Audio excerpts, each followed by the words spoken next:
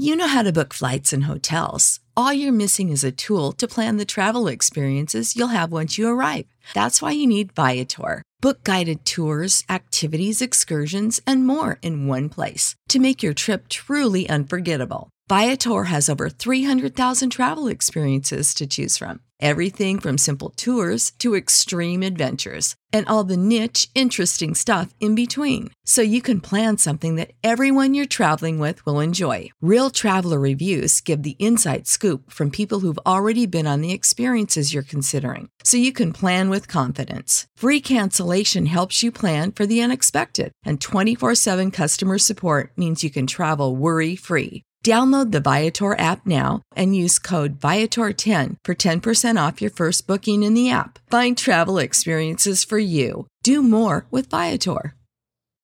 When you need mealtime inspiration, it's worth shopping Kroger, where you'll find over 30,000 mouth-watering choices that excite your inner foodie. And no matter what tasty choice you make, you'll enjoy our everyday low prices, plus extra ways to save, like digital coupons worth over $600 each week. You can also save up to $1 off per gallon at the pump with fuel points. More savings and more inspiring flavors make shopping Kroger worth it every time. Kroger, fresh for everyone. Fuel restrictions apply.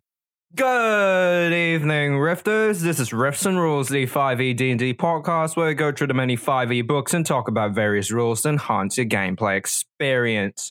I'm Nathan, the Dungeon Master of Riftwake. And I'm Remy, a player on Riftwake and a Dungeon Master myself. And today we're here to talk to you about oversized weapons. I mean, Final Fantasy, Monster Hunter, Berserk. Having the ridiculously fucking giant sword is a classic fantasy trope for good reason. Like, everyone wants to just have the awesome weapon that is able to just wreck everything that's put in front of it. And that is no different in Dungeons & Dragons. However, how to address oversized weapons is a bit more contentious, because 5th edition Dungeons & Dragons and, all role-playing games, honestly, are designed around balance, that there's supposed to be a certain amount of output of damage per character per turn. So you're going to have players ask you to, can I have a Buster Sword? That's just a very, very common thing that happens. I would honestly be more shocked if you are not asked than if you are. And even besides swords, there's the massive, dwarven hammers that even show in a lot of D&D artwork. There's, the Great Club is another canonical thing that is this. The giant fuck off axe. Giant weapons are cool, and people want to be cool and use such things. So we're going to be going over a couple of different options of how to go about actually using them.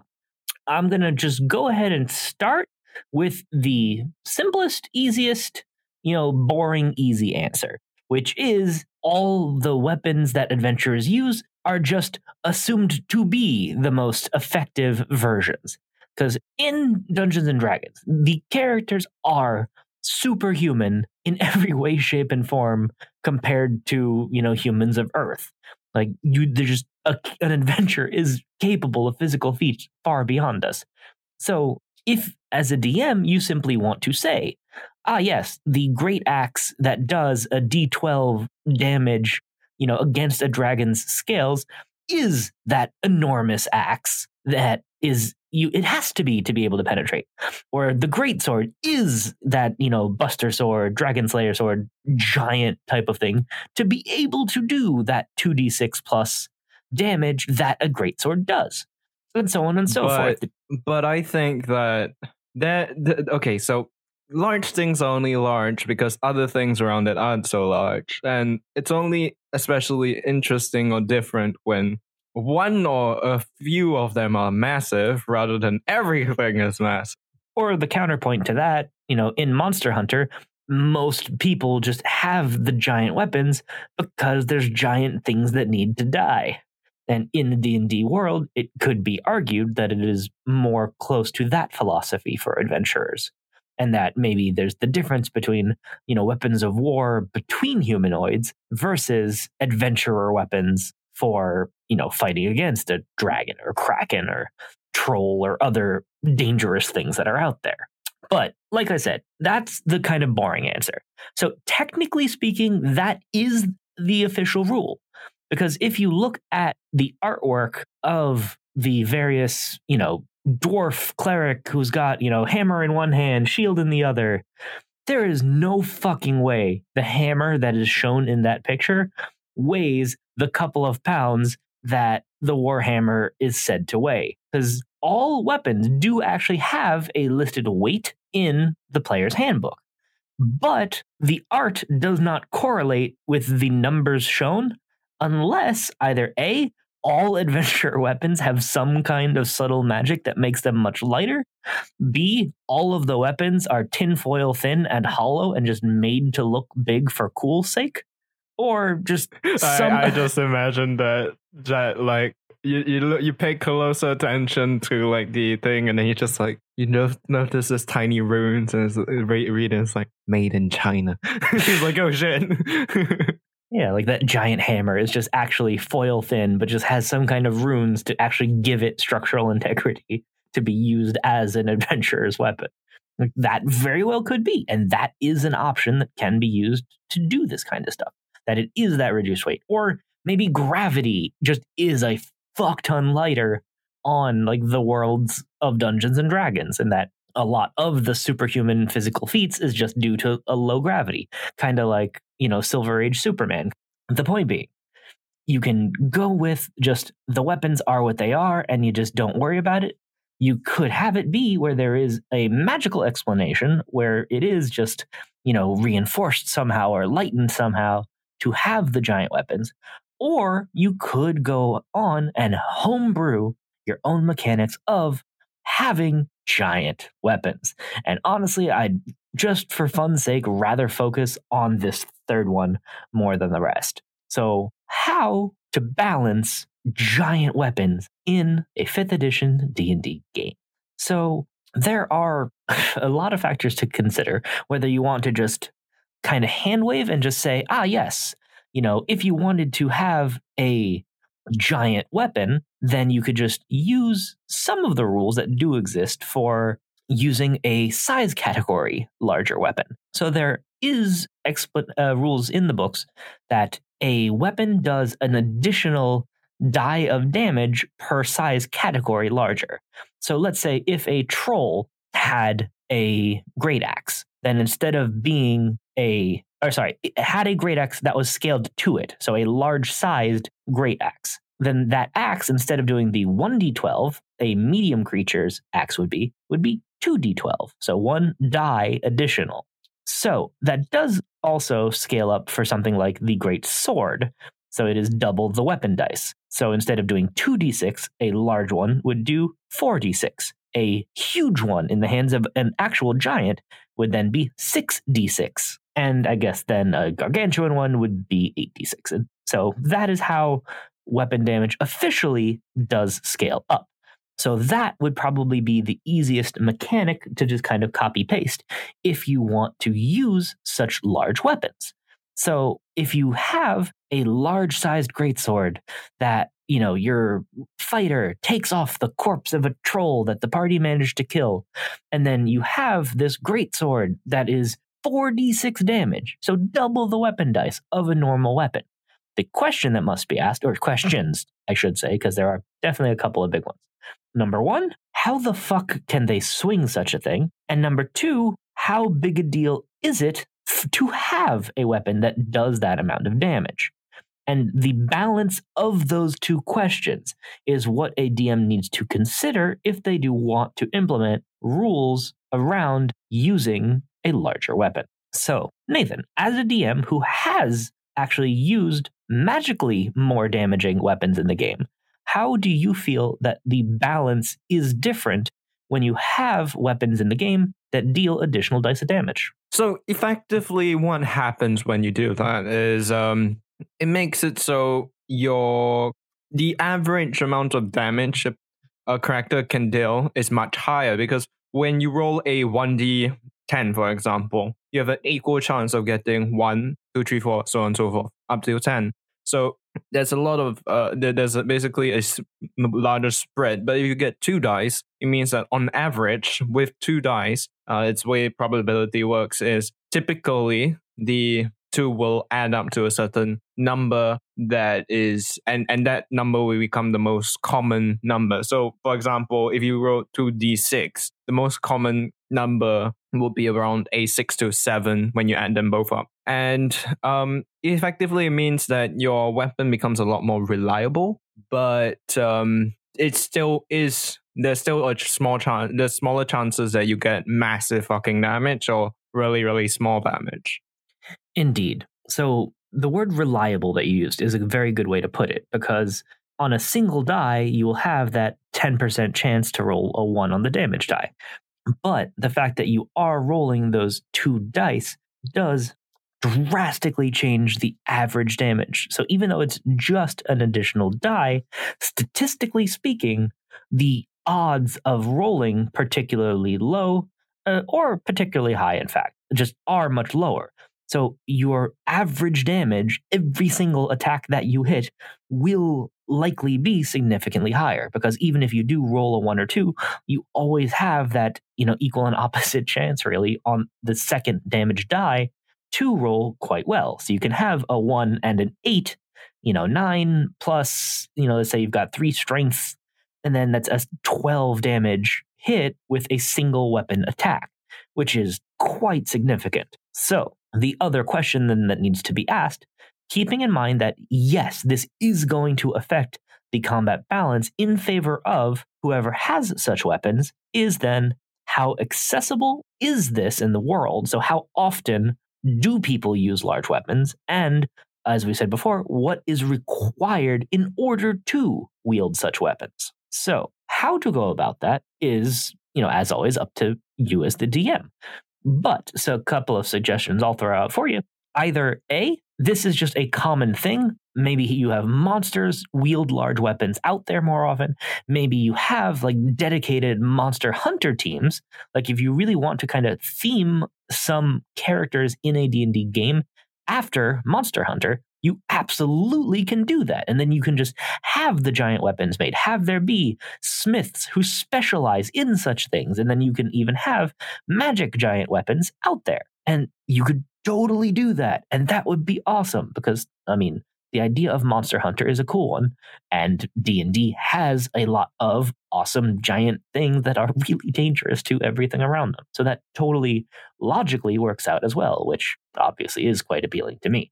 On the other hand, if you do want it to be a more uncommon thing, how to go about that would be much more tricky, because let's say you don't have dedicated smiths to large weapons, then the only source easily would be finding them off sentient large creatures. Maybe, a young giant, so it would still be large sized and not huge sized yet, has, a sword that the adventurer takes after the battle. Then you have an item that is made for a grip much larger than your characters. So you could maybe balance out the potential damage by saying that you are not proficient with this, more exotic type of weapon, and then either require them to use downtime to train in this particular weapon and expend the gold and the time to learn how to use this non-proficient weapon.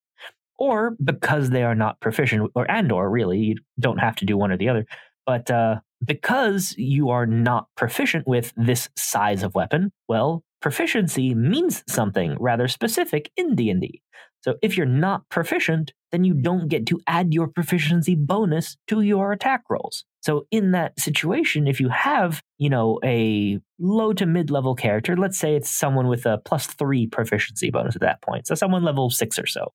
If you have a fighter that does not get to add that +3 proficiency bonus to their attacks, but still is able to do the additional damage because if they hit, then they've earned that hit. That would be a pretty fair way to do that, in my opinion.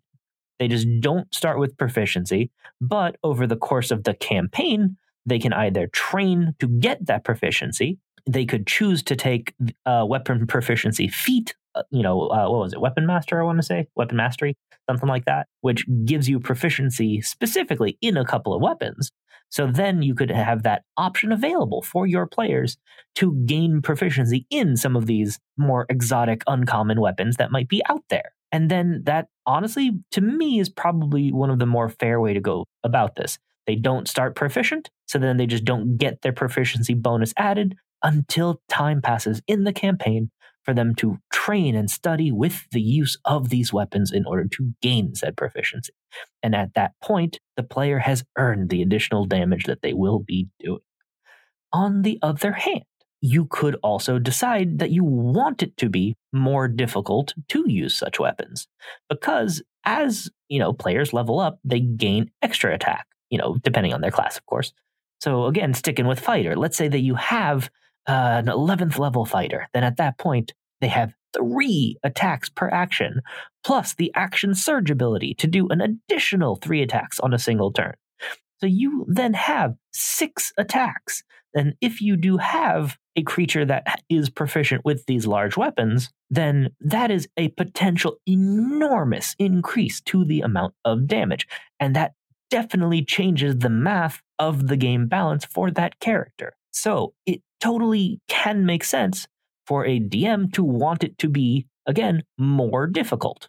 So maybe you want to have it be that, okay, you are not proficient or proficient, that part doesn't even matter, but maybe because you are unable to just flat out cannot hold the thing as you're supposed to, that you just always have disadvantage on the attack roll. You can do just potential massive damage, but you are always rolling with disadvantage unless you have something to counteract that, like reckless attack with a barbarian, or maybe just you use the flanking optional rules to potentially grant a character advantage, and that you must strategize more in order to make up for that disadvantage. So I've been rambling on about it. I'm just curious, what would be your take on the things we've said so far, Nathan? The way I see it is that I think that having the weapon become more familiar to the character definitely would be something quite cool, and would be particularly fun to implement in a game, because it would definitely reward the player for using the weapon for over a period of time despite its clunkiness. And I think overall it really fits with the idea of having a large weapon and just trying to get used to this massive hunk of metal that you need to wield as a weapon. Mm-hmm. And just to also put out there that there are limits on what a character's carrying capacity even is. So in theory, a giant might have a greatsword that would do 6d6. The question, though, is, can a character lift such a weapon? So if you assume that, a greatsword weighs, let's just for math's sake say it's something like 10 pounds, then there actually is, there is math, obviously, but in the enlarged spell, it does actually mention that when something doubles in size, it increases in weight by 8. And that's just math. But that's one of my favorite spells in how it's written, just because they do acknowledge math in that, tangent. Anyway, the point being, a large weapon that is double the size of a normal version would be doubled in size, but 8 times the weight. So if you had a weapon that is a size category larger, it would weigh 8 times as much, which is why it is insane to think about the amount of strength that, characters like Cloud or anyone who does wield a giant weapon needs to be able to swing those damn things, and especially to ever stop such a swing, just because it's such an enormous amount of weight. So if you had a normal weapon that would weigh 10 pounds, then that would mean a large-sized version would be 80 pounds. And then that also means that if there was a huge-sized version, that would weigh 640 pounds. Because again, it would just be 8 and then times 8 again. So there is, just because math, a limit on how large a weapon a player would practically be able to wield. Because again, even if the party manages to kill a giant and take their sword, that doesn't mean the character could even pick up the damn thing. Because if you have a thing that weighs 640 pounds, it doesn't matter how cool it is. Character's not strong enough to just pick up the damn thing. They just can't. So there is this built-in limit then that you could only wield a weapon that is one size category larger. Unless, and now we can lean more heavily into the magic side of things. So magic is magic. It can, for all intents and purposes, do whatever the fuck we need it to. So if you want to have magic be more open in your world that can just magically make things lighter, then okay. If you had the magic to, say, make an item that weighs, 1/10 of its normal weight, well then that huge weapon, instead of weighing 640 pounds, would be 64 pounds, which still really heavy, but wieldable. And there is a lot that you could play with the math. You could choose to treat, the weapon damage, maybe it's a little bit different because it is magically light. So maybe it's not quite as overwhelmingly powerful. Or, so I mentioned the enlarged spell, actually. And that is one thing that infuriates me, because that spell purposefully nerfs the amount of benefit that its effect is supposed to give you. So it is spelled out in the books that something that is a size category larger wields that additional die. However, the enlarged spell, instead of adding that damage die, just says that your weapon attacks deal an additional d4 of damage. I fucking hate that, but that is the, official phrasing of that spell. And that is another option, that if you want to use a large weapon, that it just does, 2d6 plus 1d4 if you have a big greatsword. And that is a way that if you want to have lower numbers for your character, but thematically give them big sword, you can go that route, although making the damage dice messy like that, 2d6, 1d4, oh, I hate that so much. But it is a route that you can take, so I would not be, adequately explaining if I didn't at least bring that subject up.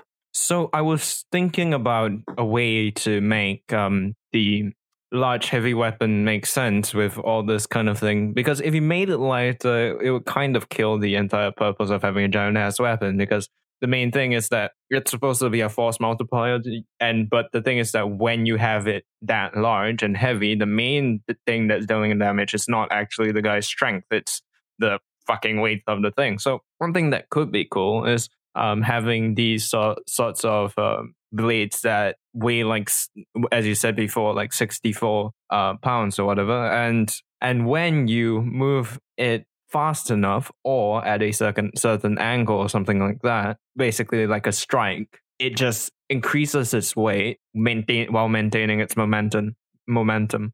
Actually, quick historical tangent about that. I don't remember what they're actually called, but something along the lines of a mercurial sword. Have you ever heard of such a thing? Nope.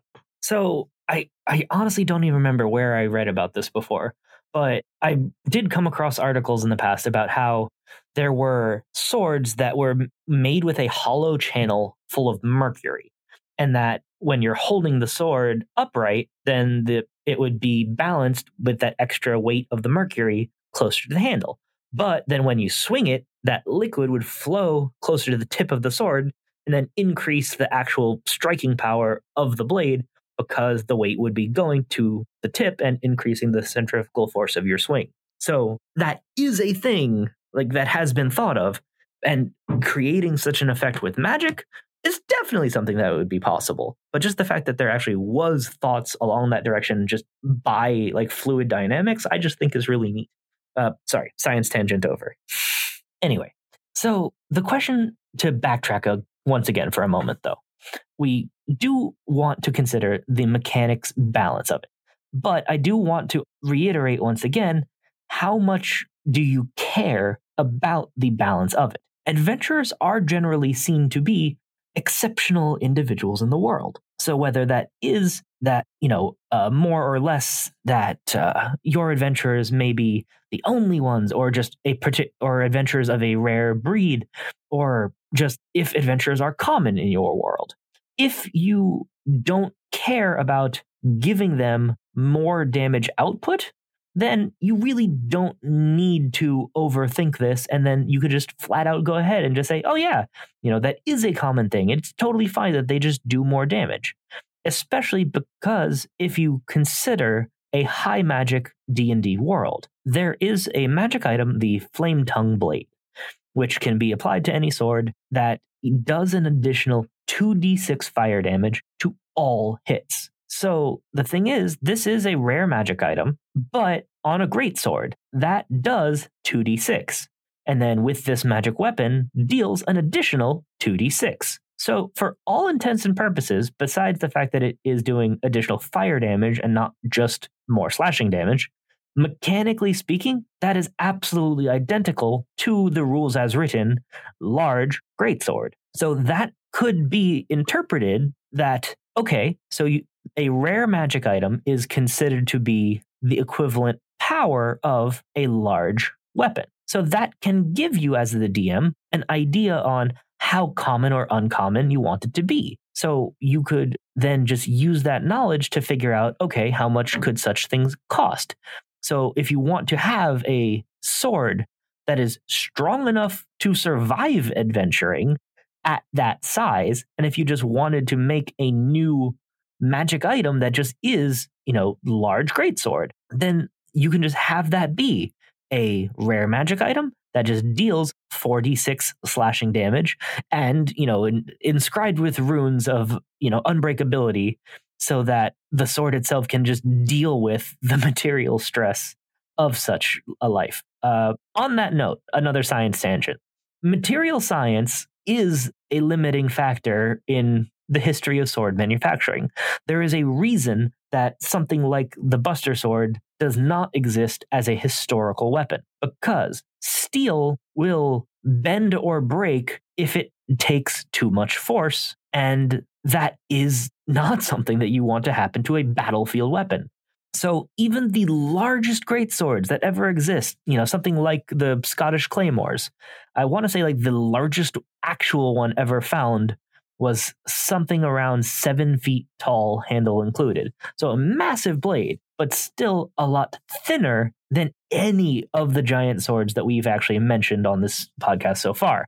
And that is because of the fact that if you have too much weight towards the end of a blade, then when you impact the middle of the blade, then momentum is bending both the base and the tip around that point of impact. So metal is not going to hold up. Even if you have great quality steel, there is a limit to how big a sword can be. So things like the Buster Sword, like there are people who have tried to make real life versions for the fun of it. There's a fun YouTube channel, Michael Cthulhu, that just makes giant swords. Like that's just his shtick. And he has made a Buster Sword, but it is unwieldable to a human in the way it is shown, the thickness of that blade, not to mention the enormous profile. So in a magic world, you can get rid of the materials. So if you treat giant weapons as magic items, which they would need to be to actually exist, then that, I would say, is probably the best way to deal with oversized weapons. So if you want to just have there be a giant sword in your game, then you can simply have a large-sized weapon that requires its own unique proficiency, and then will do that 4d6 slashing damage to cleave through whatever is in your path. Thanks for listening to this episode of Riffs and Rules. Please leave us a review and give us 5 stars on iTunes. Also support us on Patreon at patreon.com/RiffWakePodcast.